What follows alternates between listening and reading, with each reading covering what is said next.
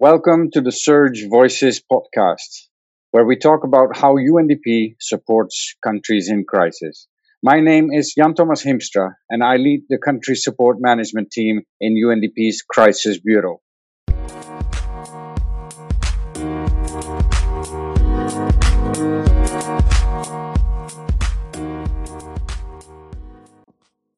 Welcome to the fourth episode of the Surge Voices. Today's topic will be innovation in crisis response. My name is Anila Chehaya, and I'm an information management officer in UNDP's Crisis Bureau. I have Fabian Lashi, project manager of Surge Data Hub at UNDP, with me, and our discussion today will be about Crisis Bureau's digital initiative, the Surge Data Hub. So Fabian, what is the idea? What's the premise behind the Surge Data Hub? Hello, Anila, and hello, everyone. Yes, in the aftermath of crisis, decision makers struggle with not having real-time data that can inform policies for crisis response and recovery. Against this backdrop, Crisis Bureau is harnessing existing technology for primary data collection immediately after emergencies. We have developed end-to-end digital assessment toolkit to analyze the impact of crisis on people and infrastructure. In a nutshell, Surge Data Hub is a small team, data experts and economists that support UNDP country offices in collecting and analyzing primary data for crisis response and recovery. Perhaps, Anila, you can expand a bit more on our office. That's my favorite part. We support country offices to capture valuable information about both physical damage to buildings and socioeconomic impact on the ground, no matter the type of crisis. And this includes conflict, natural hazards like hurricanes and earthquakes, and other events that lead to social and economic shocks, such as the current pandemic. So how do we actually do this? We do this work primarily through two main types of assessments. The first type are socioeconomic impact assessments, which most are probably familiar with, deployed in events that lead to social and economic shocks like COVID-19.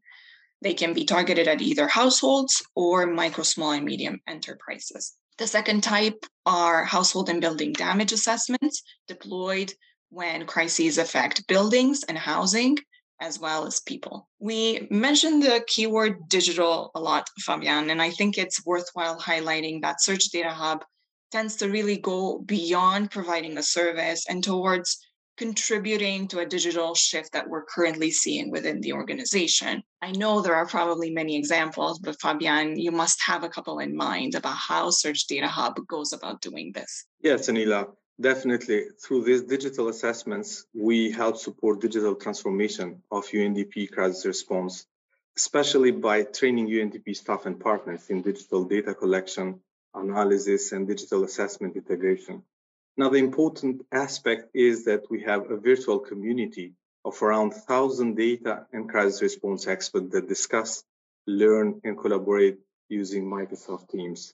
Having a vivid community, deployment ready, as mentioned, we extend our support to country offices not only remotely. We can deploy digital assessment and data experts trained to country offices where there is a need. And there's been quite a lot of need and response and action, especially this last year. Thinking back on 2021, we had some great achievements, and overall, I will only mention a few numbers and highlights on what Fabian just mentioned. We conducted assessments in 25 countries. That means we supported 25 country offices when they needed support. We build capacities at the country office level by training 450 UNDP staff and partners on digital data collection, data analysis, and data visualization. We wrote about 7 reports in collaboration with country offices on their respective response to emergencies, crises, and hazards. A personal highlight for me was the fact that we were on the ground in Equatorial Guinea soon after the explosions in the city of Bata, and got to work immediately in supporting the country office, set up the assessment, and deliver results and findings to the donors, as well as the local government in less than 3 months. So this constant action and the fulfilling work that we do is what makes it really exciting to be part of this team. We are also constantly piloting new ways of conducting assessments, And we can't delve into too much detail right now, but perhaps Fabian can discuss a couple of main areas of work that we were involved in last year. Yes, one of this is the remote sensing and satellite-derived damage analysis, which we have been doing in collaboration with UNISAT. In crisis response, we do not have any time to lose. Satellite imagery helps define the sample methodology and logistics of the assessment immediately. We give back the ground truth data that we collect to the satellite imagery first analysis. By doing so, we are improving and contributing to improve the algorithms and ensure higher accuracy and better automated damage detections. This means increasing the efficiency for collecting data.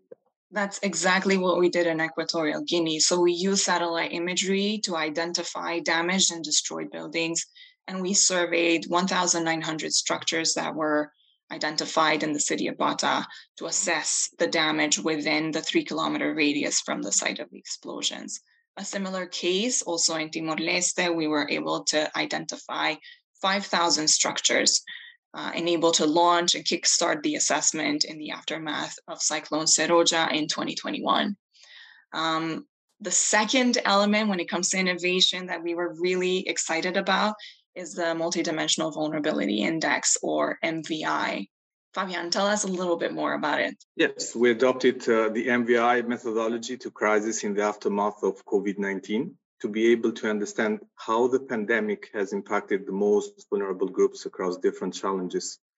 Most of the studies present a picture of a single dimension, household level or gender level. The MVI helps us to get a complete and detailed picture and identify those that are most in need. Help us tailor our initiatives for specific groups on a granular level. And a really good example of this is the one from Afghanistan, where the MVI for 2020 and 2021 really helped us uncover some of the impact on households and businesses of COVID-19. So more than half of the households experienced vulnerability as a result of the pandemic. And the interesting thing was that in the first wave of the data collection process in 2020, the top 3 deprivations experienced by a larger percentage of vulnerable households were access to health services, lack of assistance, and access to drinking water after COVID-19. The vulnerability and deprivations really worsened based on the second wave results that came in 2021. So the MVI not only provided a snapshot of the situation in a particular year, but also allowed us to monitor the situation as it develops and informed country office programming on the ground. Yes, indeed. We are also doing other stuff like social media analysis, sentiment analysis, remote sensing, and the related technologies. As we believe that innovation and technology is the core of our work. We need to bring more stuff for the next year and continue to work on adding more efficiency to UNDP crisis response through technology. I am really excited to see what comes next. We have big plans for 2022. This marks the end of the 4th episode of Surge Voices. If you're listening from a UNDP country office, you now know you can reach out to us in the event of a crisis. We are always eager to support generating data and insights during crisis response for evidence-based decision-making.